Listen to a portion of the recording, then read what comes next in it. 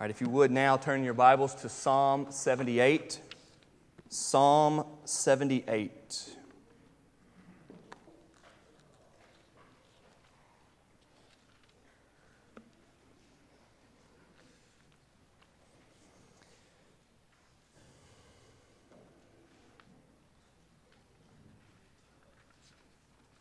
I don't have the bulletin here with me. Can somebody tell me what page that is in the Pew Bible? 501 if you did not bring a Bible. 531. If you didn't bring a Bible, you can grab the Pew Bible there in front of you, the black one. Turn to page 531 and follow for Psalm 78. This sermon today is a big one, and it is one that weighs more heavily on the churches in 2015. This passage in the Bible is about one generation passing on the truth of God to the next. Y'all, the future of our families is dependent upon what we do with the Word of God now. I hope you feel the weight of that before you got here today, and I hope that today will do nothing but love you and encourage you and strengthen you in that. God has given us a big, beautiful responsibility. And it begins somewhere along the lines of loving young people. About a year ago, I preached a sermon here called Why All the Emphasis on Young People? And I remember that sermon. I hope that you do too. And I talked about why our church wants to be committed in a strong way to young people.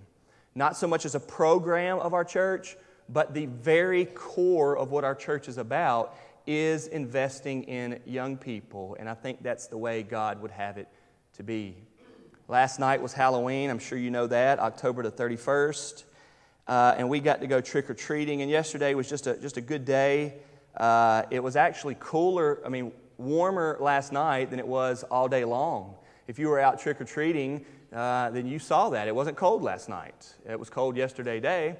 The kids had some friends over. We were playing soccer and football in the backyard all day, and of course we love that, and people are playing, and we played all day, and then we took a break, and we carved some pumpkins, some jack-o'-lanterns. We carved 3 yesterday, and that was fun, and then we ended the night with going trick-or-treating on our street, Chieftain Drive, and I got to thinking about how cool just trick-or-treating is, and that the sense that there are kids everywhere walking up and down the street.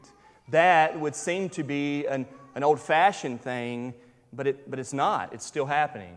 You know, there's a lot of talk these days about our society being an isolated society, right? When we sit down in a doctor's office, we just pull out our phone and we don't even want to talk to anybody. We'll just do this the whole time. It's not uncommon to see a kid riding in the car with his parents with his headphones on because he doesn't want to talk to them or they don't want to talk to him.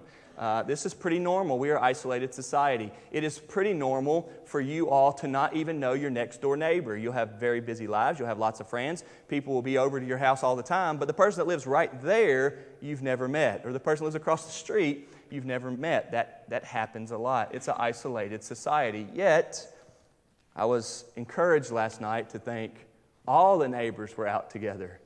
All of the houses had their front porch light on, and kids were everywhere. Hundreds of kids walking the street, and parents bumping into each other, families bumping into each other, and talking. It was neat. Perhaps it's unfortunate that it takes Halloween to make that happen, but just seeing it for what it was good. People out talking, kids everywhere running around, happy, and I liked it. I want us as a church to realize that's a beautiful thing. Kids, and our loving of them, and beyond that, our investing in them, and beyond that, our being able to truly lead them is one of the things that God's Word is all about.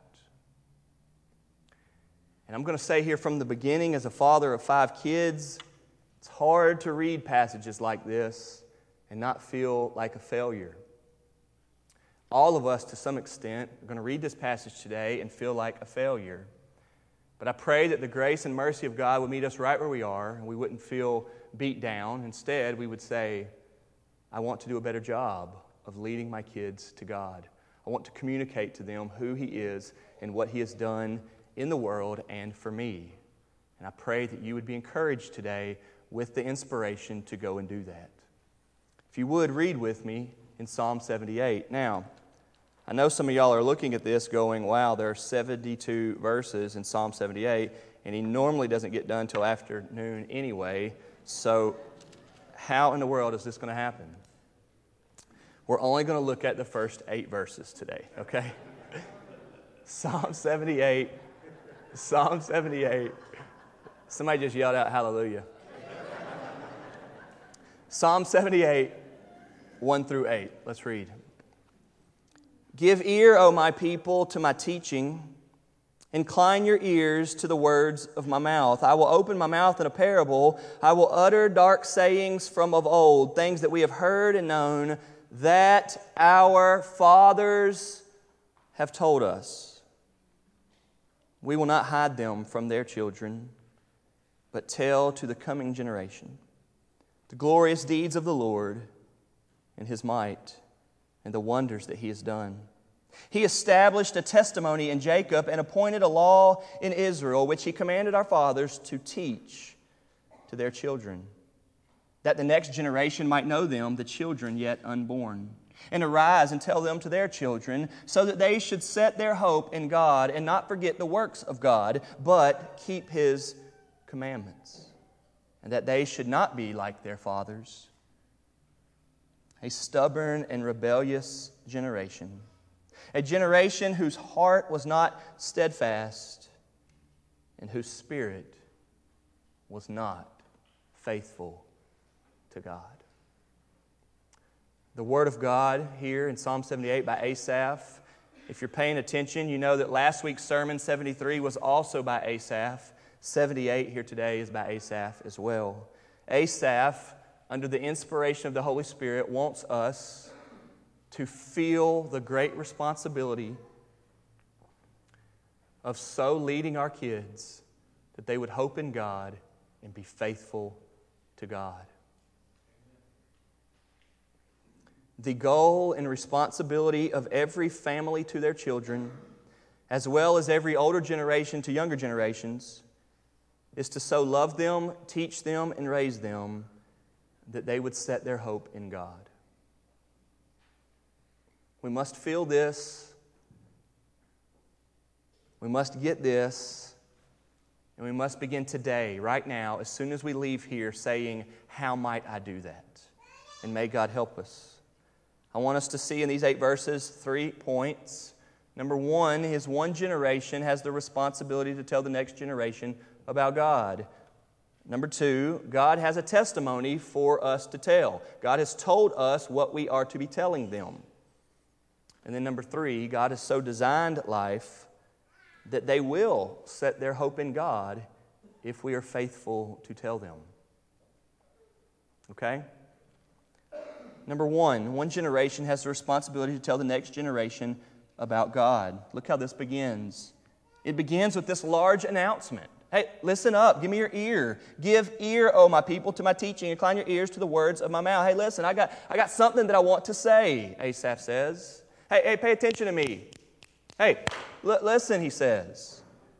I'm going to open my mouth in a parable, and I will utter dark sayings from of old. He wants to teach them something, and it's not something new. It's not, hey, I bet you never heard this before. It's dark sayings from old, things from long ago. Well, where'd you get it, Asaph? Verse 3, things that we have heard and known that our fathers have told us. In other words, there is something that I have learned along the way in life that I am obligated, that I have this huge responsibility to make sure you get. He's saying this to the next generation. He's saying this to the young people. Our children, folks, I hope that you believe this, are given to us by God. There's never been a womb to conceive and hold a child if God did not place that child there. Never. That's why this week, when China announces that their one-child policy has been reversed and they are now able to have 2 children in China, we rejoice. God gives children. And if God is the giver of children, then you and I must think of them, on some level at least, as borrowed. I don't mean to hold them lightly. I mean to hold them even tighter. I hope you understand that about borrowing something. We will give them back to Him. Folks, we will give our kids back to God. And the heaviest truth perhaps here today is that some of us are giving our children back to God not ready to meet Him. I hope that will shake you today. I hope that this Sunday afternoon would be different than every Sunday afternoon you've ever had, because you are realizing that. They are borrowed. And Psalm 78 tells us what we are to do with them while we have them. So God has not said, do your best. God has said, here's what you do.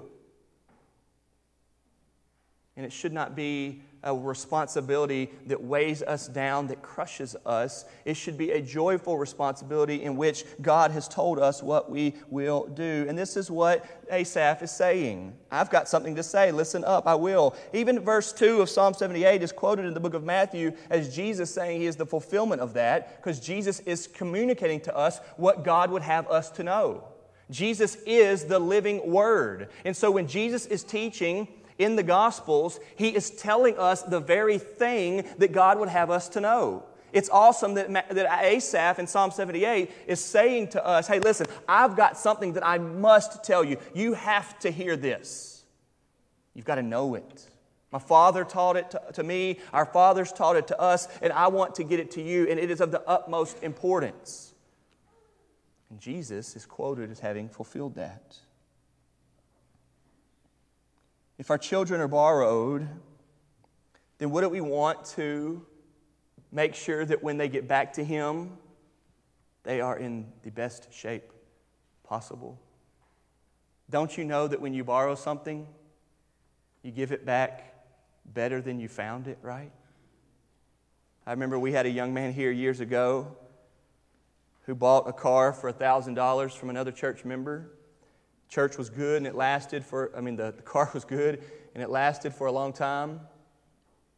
One day his brother needed the car. He was in college. Some of y'all when I was youth pastor, remember this. His brother borrowed the car and had it for a few weeks, and then he gave it back to him. When he gave this maroon Pontiac back to him, the front end was crashed.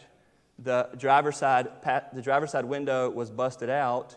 And when you open up the door, the whole inside paneling was gone. And I remember the young man going, well, thanks a lot. That's not how you're supposed to return something to somebody.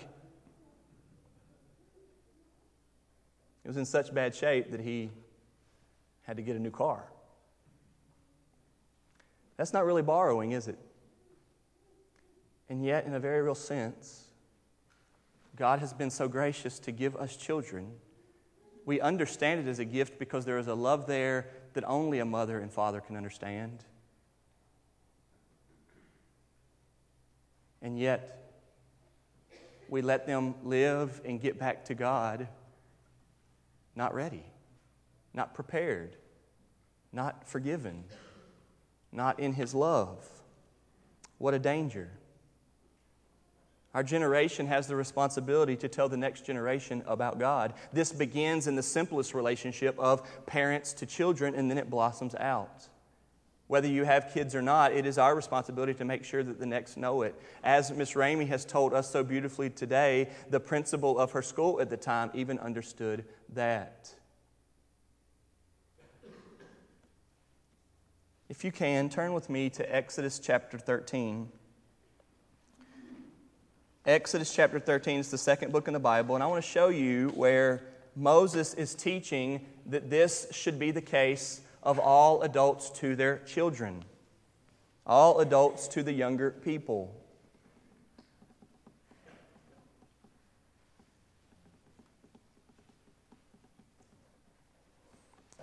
In the story of the Exodus, you may know, God brings the 10 plagues upon Egypt and Pharaoh to set His people free. And the last plague is the death of the firstborn. And anybody could escape that if they would listen to God and do the Passover. If they were to kill a lamb and put the blood of the lamb on the doorpost, God would pass over and their children would not die. Their children would live. Well, after that happened, they were set free. Pharaoh in Egypt let them go, and the Israelites were told to go on. In chapter 13 of Exodus, you have the Feast of Unleavened Bread, which is a celebration because of this. If you look down at chapter 13, verse 8, again, Moses talking to the people who've just been set free, and he says, "You shall tell your son on that day," that's the day that they celebrate, "it is because of what the Lord did for me when I came out of Egypt." What a testimony, right? Can you picture that? Can you picture a father with a son sitting him down saying, "Son, can I tell you what the Lord did for me? Can I tell you about my experience of newness of life? Can I tell you about my experience of cleansed conscience?" Go ahead, just a few more verses.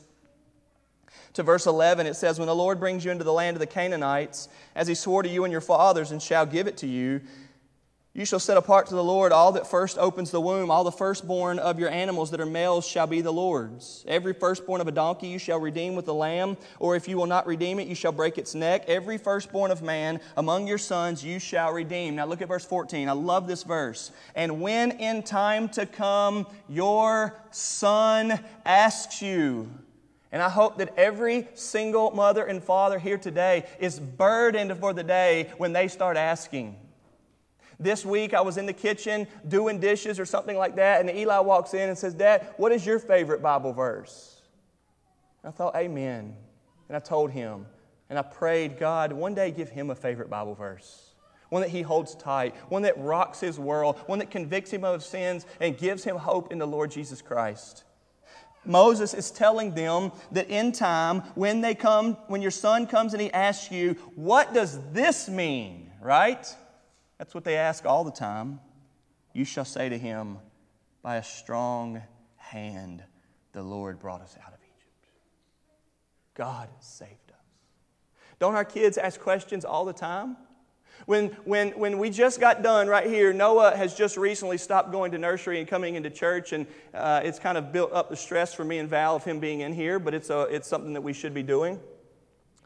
We want them to learn to sit through worship. That's why they're in here. And when we just got done with the first song and Micah prays, in our service, we allow everybody to go around and greet each other. We want you to be able to greet each other. And so we do that, and Noah comes to me and says, "What are we doing?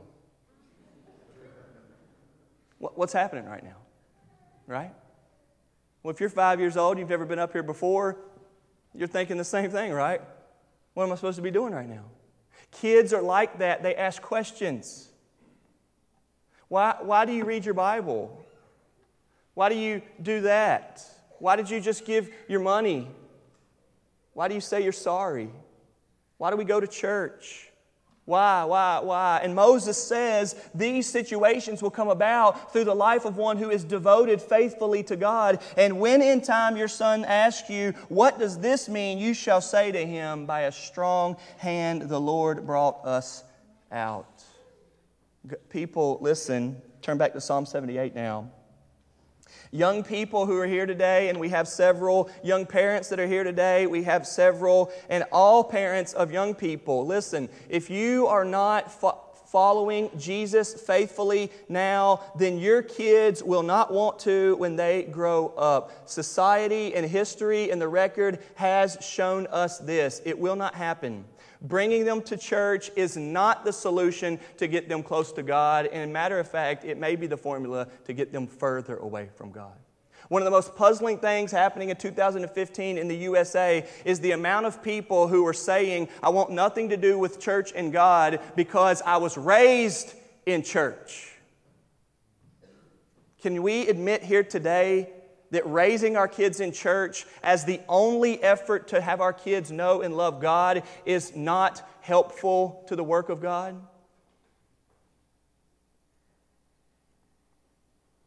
Because our example of what it means to be a Christian gives them a bad taste for it.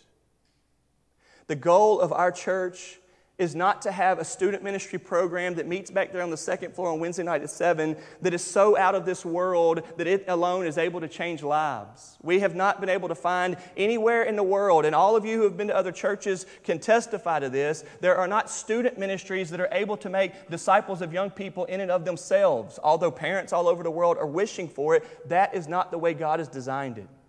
We don't have the pressure and burden on Jake and Samantha Beatty for them to be world changers. And if anybody in the world out there can get their teenager to First Baptist Fairdale, something's going to happen and their kids are going to love Jesus. That is not true. That is not in the Scriptures. And that is not student ministry. Student ministry is a way for there to be icing on the cake for people who are already discipling their children, for people to pour into them from a different level, just another relationship on top of that to help that happen. I couldn't tell you how many times, being a young pastor, parents come to me all the time and say, can you help with my young person? And I can try, but in the back of my head, I'm knowing I cannot do anything that you're not doing. And the Word of God teaches us this. Every once in a while, occasionally, by the grace of God, somebody whose family has no interest in God at all, God saves them. Like Miss Ramey's case. But that is often because what they are seeing in their family is so not good that they are looking for something better. But when a family is a good family, but it doesn't have the gospel with it, forgiveness of sins, hope in Christ, newness of life, Jesus, the glory of God, I'm going to heaven, hatred of sin. When a family doesn't have that, but they're a good family, then what is created in the person is not a love for God and His forgiveness. You see it time and time and time again. And we hear the excuses all over the place. Well, I tried and I took them to church. God has not told us that. Psalm 78 is telling us what we are supposed to be doing. We don't want to have a good student ministry program here. Here's what we want at First Baptist Fairdale. Call it revolutionary, call it old school biblical. We want to be a church that says every older person must pour into every younger person. That's what we want. We want it to be the case that the teenagers here are fine to hang out with the older people. We want it to be the case that there are relationships all along the line, that it is okay for an 18-year-old kid or a college student to have a relationship with his 35-year-old pastor and his wife. We want it to be the case, and it is the case, that many of our college students have been out to dinner or out to lunch with people like Miss Ramey, although she's in her 80s. Why? Because the Bible teaches us that this is how the next generation comes to know God. And if your formula is for the whole of your Christianity to be just church at 10:45 on a Sunday morning, and you're doing nothing else with your children, I pray it's not the case. But don't be surprised when they hit their 20s if they don't want to be about it. And I'll already defend Jake and Samantha. It's not their fault. It is the responsibility of one generation telling the next generation. Everybody loves a 35-year-old pastor that's got 5 kids that run around and they're happy right now, right? Because there's not really any accountability going on with a 7, 6, 5, 2 in 6 months. But what about when they're 27, 26, 25, and 22, and 20? If my kids don't want anything to do with the Lord Jesus Christ, and their answer is, well, I don't really want to be about church anymore. I'm just not sure. I mean, my dad had me going to church all the time, so all we ever did was pray together and read the Bible and do stuff like that. No. Y'all won't even let me be your pastor anymore if they don't want anything to do with God. Why? Because there's a responsibility there. God has so designed it that this would be the case. One generation to tell the next. Look at verse 4. We will not hide them from their children. Asaph seems to say that not telling them, not making sure they get this, has now created that we have hid it from them. We've kept it from them. How could he say that? Because there's a responsibility there. It was my job. But we would tell to the coming generation. Tell them what? The glorious deeds of the Lord and His might and the wonders that He has done. Number 2, God has something for us to tell them. God has a testimony. Verse 4 says it like that, the glorious deeds, His might, and the wonders that He has done. Verse 5 says that the testimony for us to tell is that He has established a testimony in Jacob. He has appointed a law in Israel. Imagine that.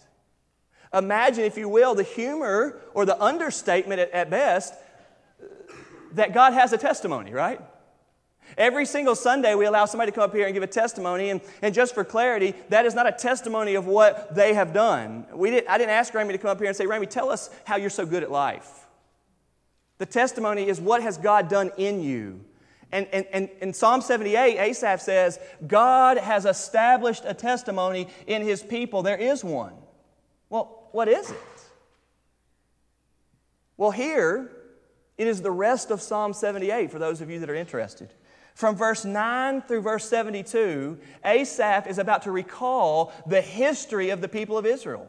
Going back to slavery, what set them free, the experiences they went to, the wonders that they have seen. It's the glorious deeds of the Lord, His might, and the wonders that He has done. And it's all described there in the rest of Psalm 78. In other words, he's saying, hey y'all, look at all that God has done to bring us to this point. We've got a history, we've got a heritage of the hand of God leading for us and taking care of us.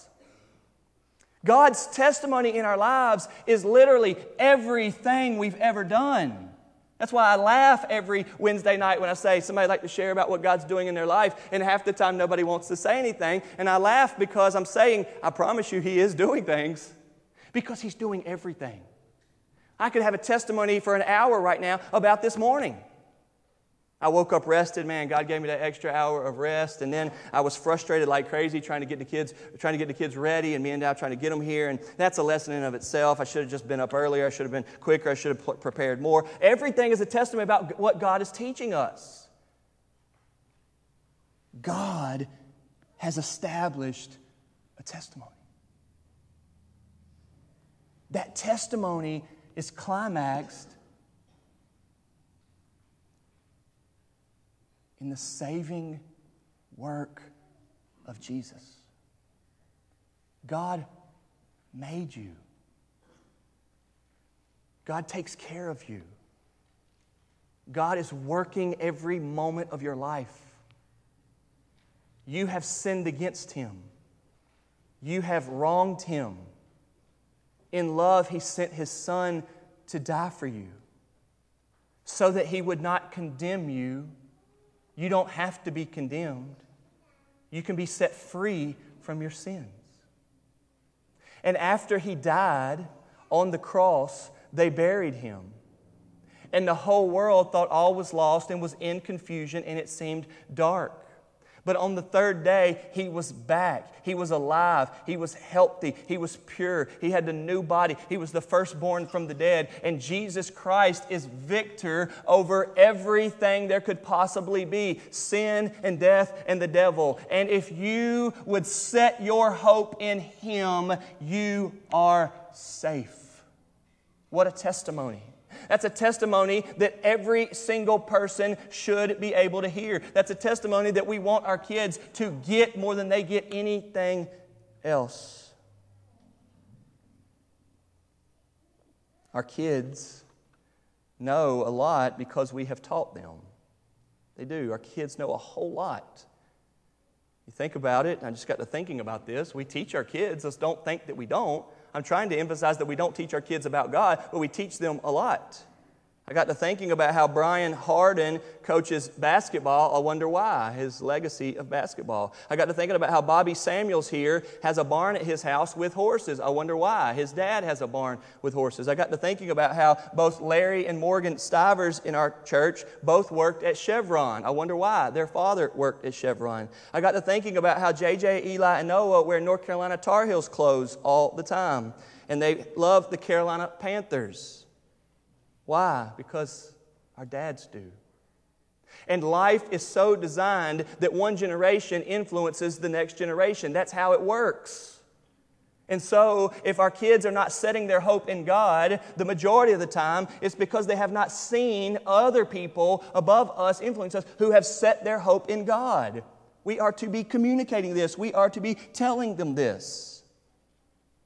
Yesterday was Halloween, October the 31st, but it also doubled and two very polar opposite holidays with Reformation Day. And Reformation Day is the day that we celebrate as the day that Martin Luther nailed the 95 Theses to the door, because he was going against the Pope and the Catholic Church that salvation is by grace through faith. That Martin Luther is quoted for saying this: "You are not only responsible for what you say, but you are also responsible for what you do not say." And this certainly applies from one generation to the next. My dad is responsible for everything he's ever said to me, and he's also responsible for everything he didn't say to me that he should have.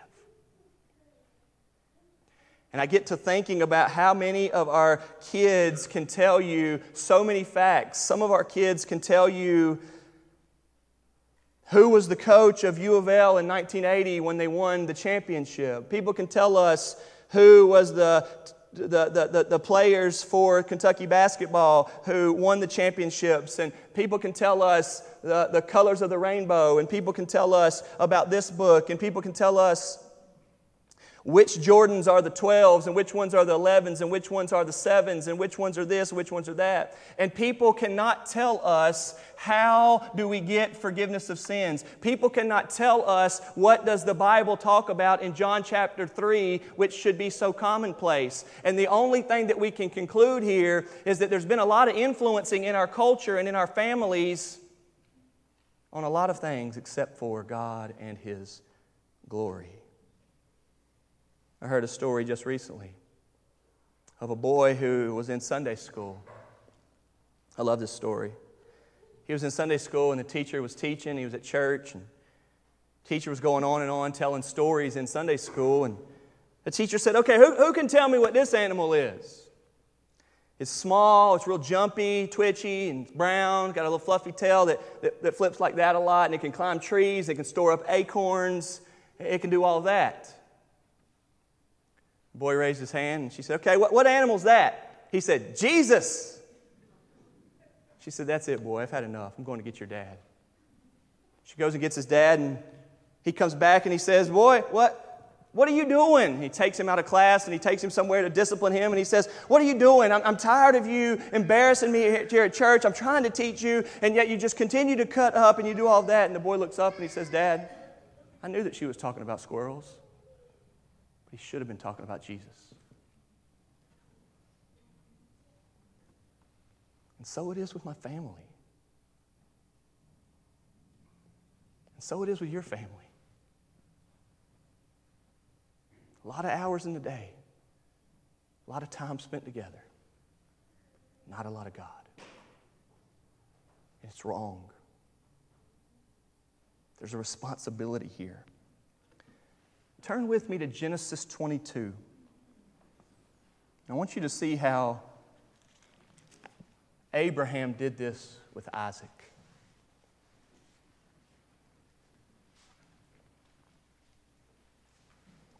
God has something for us to tell. We're not at a loss. We are to be telling what God has done. Genesis 22, if you know the Bible, this is Abraham when God told him to sacrifice his son of the promise, Isaac. After these things, God tested Abraham and said to him, "Abraham," and he said, "Here I am." He said, "Take your son, your only son Isaac, whom you love, and go to the land of Moriah, and offer him there as a burnt offering on one of the mountains of which I shall tell you." So Abraham rose early in the morning, saddled his donkey, and took of his young men with him and his son Isaac. Now notice the obedience there, right? So already his son Isaac is seeing his dad as obedient to God. Even on crazy claims from God to go and kill your son, Abraham says, "Okay, I'll do it." Children, are your parents obedient to God? Do you go home perplexed and puzzled why your parents aren't obedient to God? Or is your life a faithfulness of all of the older people that are beautifully obedient to God? It keeps going, verse 3. So Abraham rose early in the morning, saddled his donkey, took two of his young men with him and his son Isaac, and he cut the wood for the burnt offering and arose and went to the place of which God had told him. Sadly, these days, we can even picture not even being able to wake the kid up, right? Couldn't get him up. I just couldn't get him up today. No, he had him up. He had him going to die. Verse 4, on the third day, Abraham lifted up his eyes, and he saw the place from afar. Then Abraham said to his young men, listen to this quote. And if you're a man or a dad, underline this. Verse 5, then Abraham said to his young men, stay here with the donkey. I and the boy will go over there and worship. Do your children ever hear that? They don't. They hear, we're going to church. They don't hear we're going to worship. Going to church is something you do. Going to worship is something your heart does from brokenness by faith. Going to church is something that unbelievers do and can do. Going to worship is what believers in Jesus do. We are here today to have our hearts broken over our sins and have them restored by the power of God. That He loves us. And there is nothing else that we should want our children to get more than that.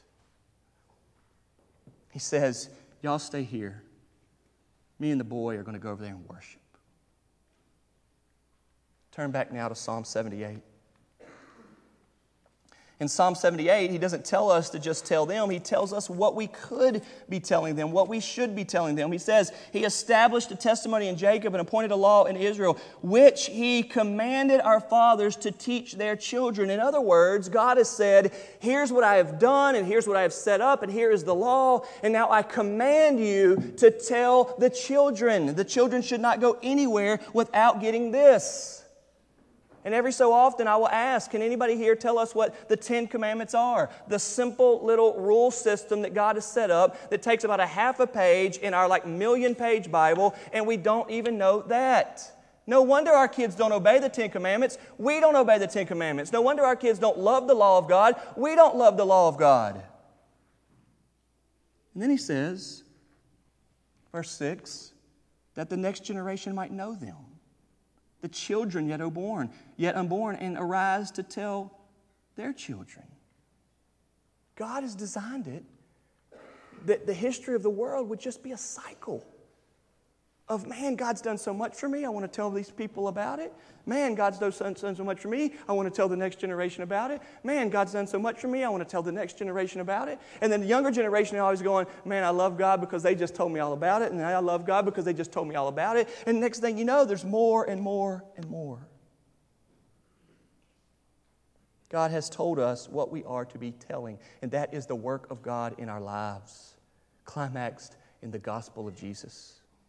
Number 1, our generation has the responsibility to tell the next generation about God. Number 2, God has a testimony for us to tell. And then lastly here, number 3, God has designed a life so that they will set their hope in God when we tell them. Look at verse 7. If we do 1 through 6, there is the hope on us with the prayer dependent upon the mercy of God, that they should set their hope in God and not forget the works of God, but keep His commandments. Isn't that what we want for every younger person? Do we not see an increasing culture in the world of people that do not obey?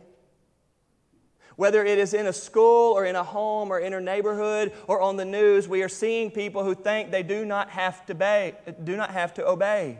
And if somebody thinks they don't have to obey an adult, then you better believe they certainly don't think that they have to obey God.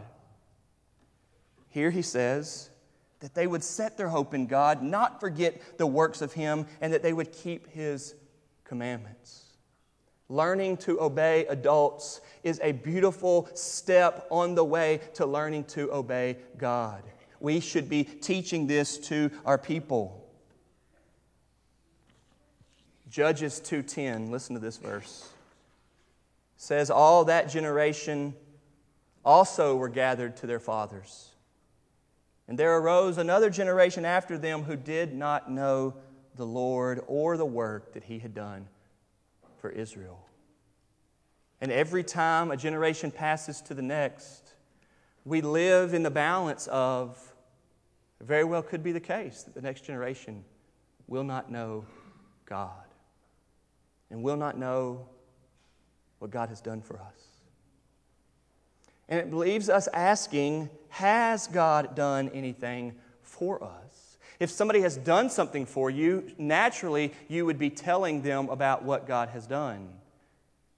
Perhaps it is that we are not as close to God as we think. Let me remind you that being close to God is by grace through faith, by the work of God empowering you to trust Him. And being close to God is not nearly as much as you think about what you do for Him. That is the byproduct of what He does for you. God has designed it that they would set their hope in Him when we tell them. There's a phrase these days that we say that says, you had one job, meaning you had one job and you didn't even do it. I have to think about my own life and that I may be able to do a lot of things, but there is one responsibility that rises above the rest, and that is that I would tell the next generation about Him. When I moved here several years ago, I started asking, is there any adult in Fairdale, any, who is working to get teenagers to know Jesus? And it took me a long time to find somebody who said, yeah, he's always working to point people to Jesus. And if that is the case, folks, whether it be in our homes or in our churches or just on the streets, if there are not people overwhelmingly telling the next generation about God, then please do not watch the news and shake your head saying, what has become of them? Because it is nobody's fault but the older generations. And I don't mean the old people that are here today. I mean everybody who's got somebody younger than them. God has told us this. If we don't want to read it, then we can go on saying that we're okay. But if we want to read the Word of God and feel the weight of what He's called us to do, then let's do it. God has designed it, folks, that children love to put their hope in Him. Jesus says that children are the example of what it means to put their hope in Him. Right? You have to have faith like a child if you're going to have faith at all. Children are the model for what it means. God has so designed it. Remember when Jesus said, let the children come to me? Jesus has designed it that children love to set their hope in Him. The only thing that keeps children from setting their hope in Him is when the leadership of the older generation influences them to stay the way they are in their sins, lost without hope, without God. I love it in Psalm 71. Where David says, listen to this, so even to old age and gray hair, O God, do not forsake me. Listen, until God, I get to proclaim your might to the next generation. I want to tell of your power to those to come. That's Psalm 71:18. Psalm 145, verse 4, one generation shall command your works to another, and they shall declare your mighty works. God's Word teaches us to do this. We sing the song, On Christ the Solid Rock I Stand, and it says, my hope is built on nothing less than Jesus' blood and righteousness. And it is the desire of First Baptist Fairdale that every time we have a young person born in the church, raised in the church, or stops by from the high school or something like that, we're desiring for them to say, I have one great hope, and it is built on nothing less than the work of Jesus Christ on the cross for my sins. And anything else for us we see as not helping them find God.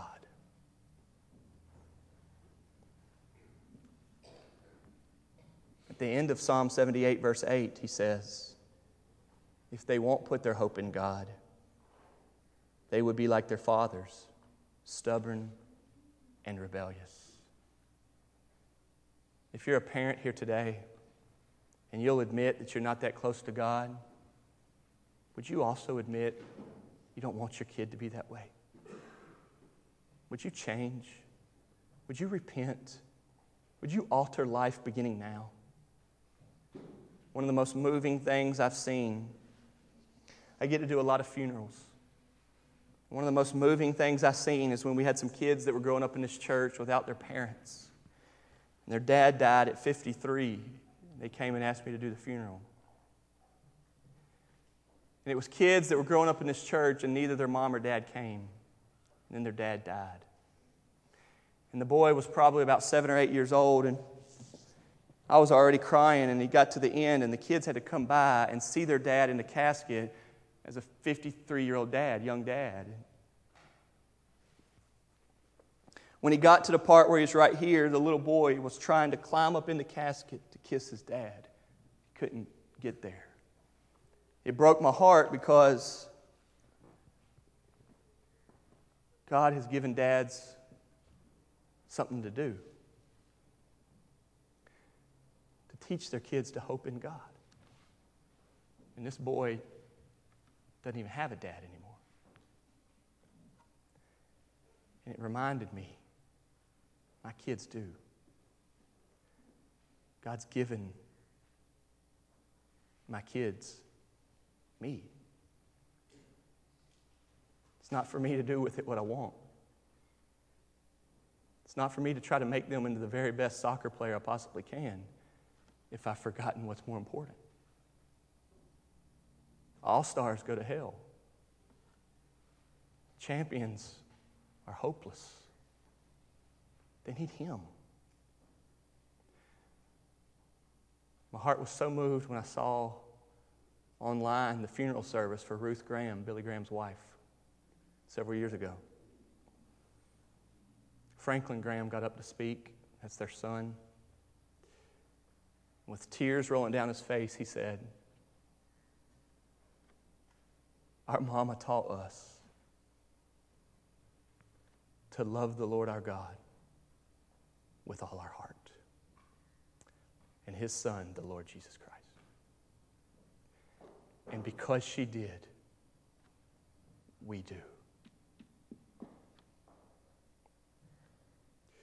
I'm going to die one day, and so will you.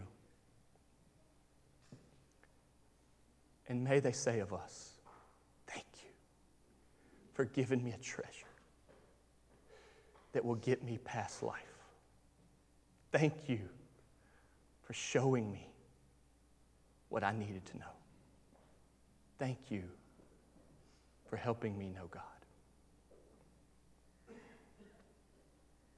Let's pray. Father,